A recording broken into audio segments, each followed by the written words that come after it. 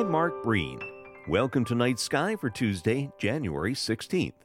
A growing half-lit moon sits halfway up in the south, halfway through the twilight, and is halfway between Jupiter to its left and Saturn to its lower right this evening.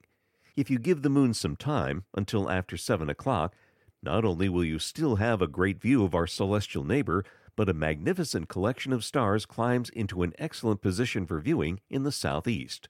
Many of you may recognize these stars, but to be sure we're all on the same starry page, this is the classic Orion, often called the champion of the winter skies, featuring his iconic jewel belt of 3 stars set between a pair of bright stars to the upper left, marking his shoulders, while 2 more bright stars gleam to the lower right, indicating his knees or feet, depending on your imagination. And that's not all. Well to Orion's left, lower but rising into the east and southeast, are his dogs, the little dog farther left, and the great dog brighter and below.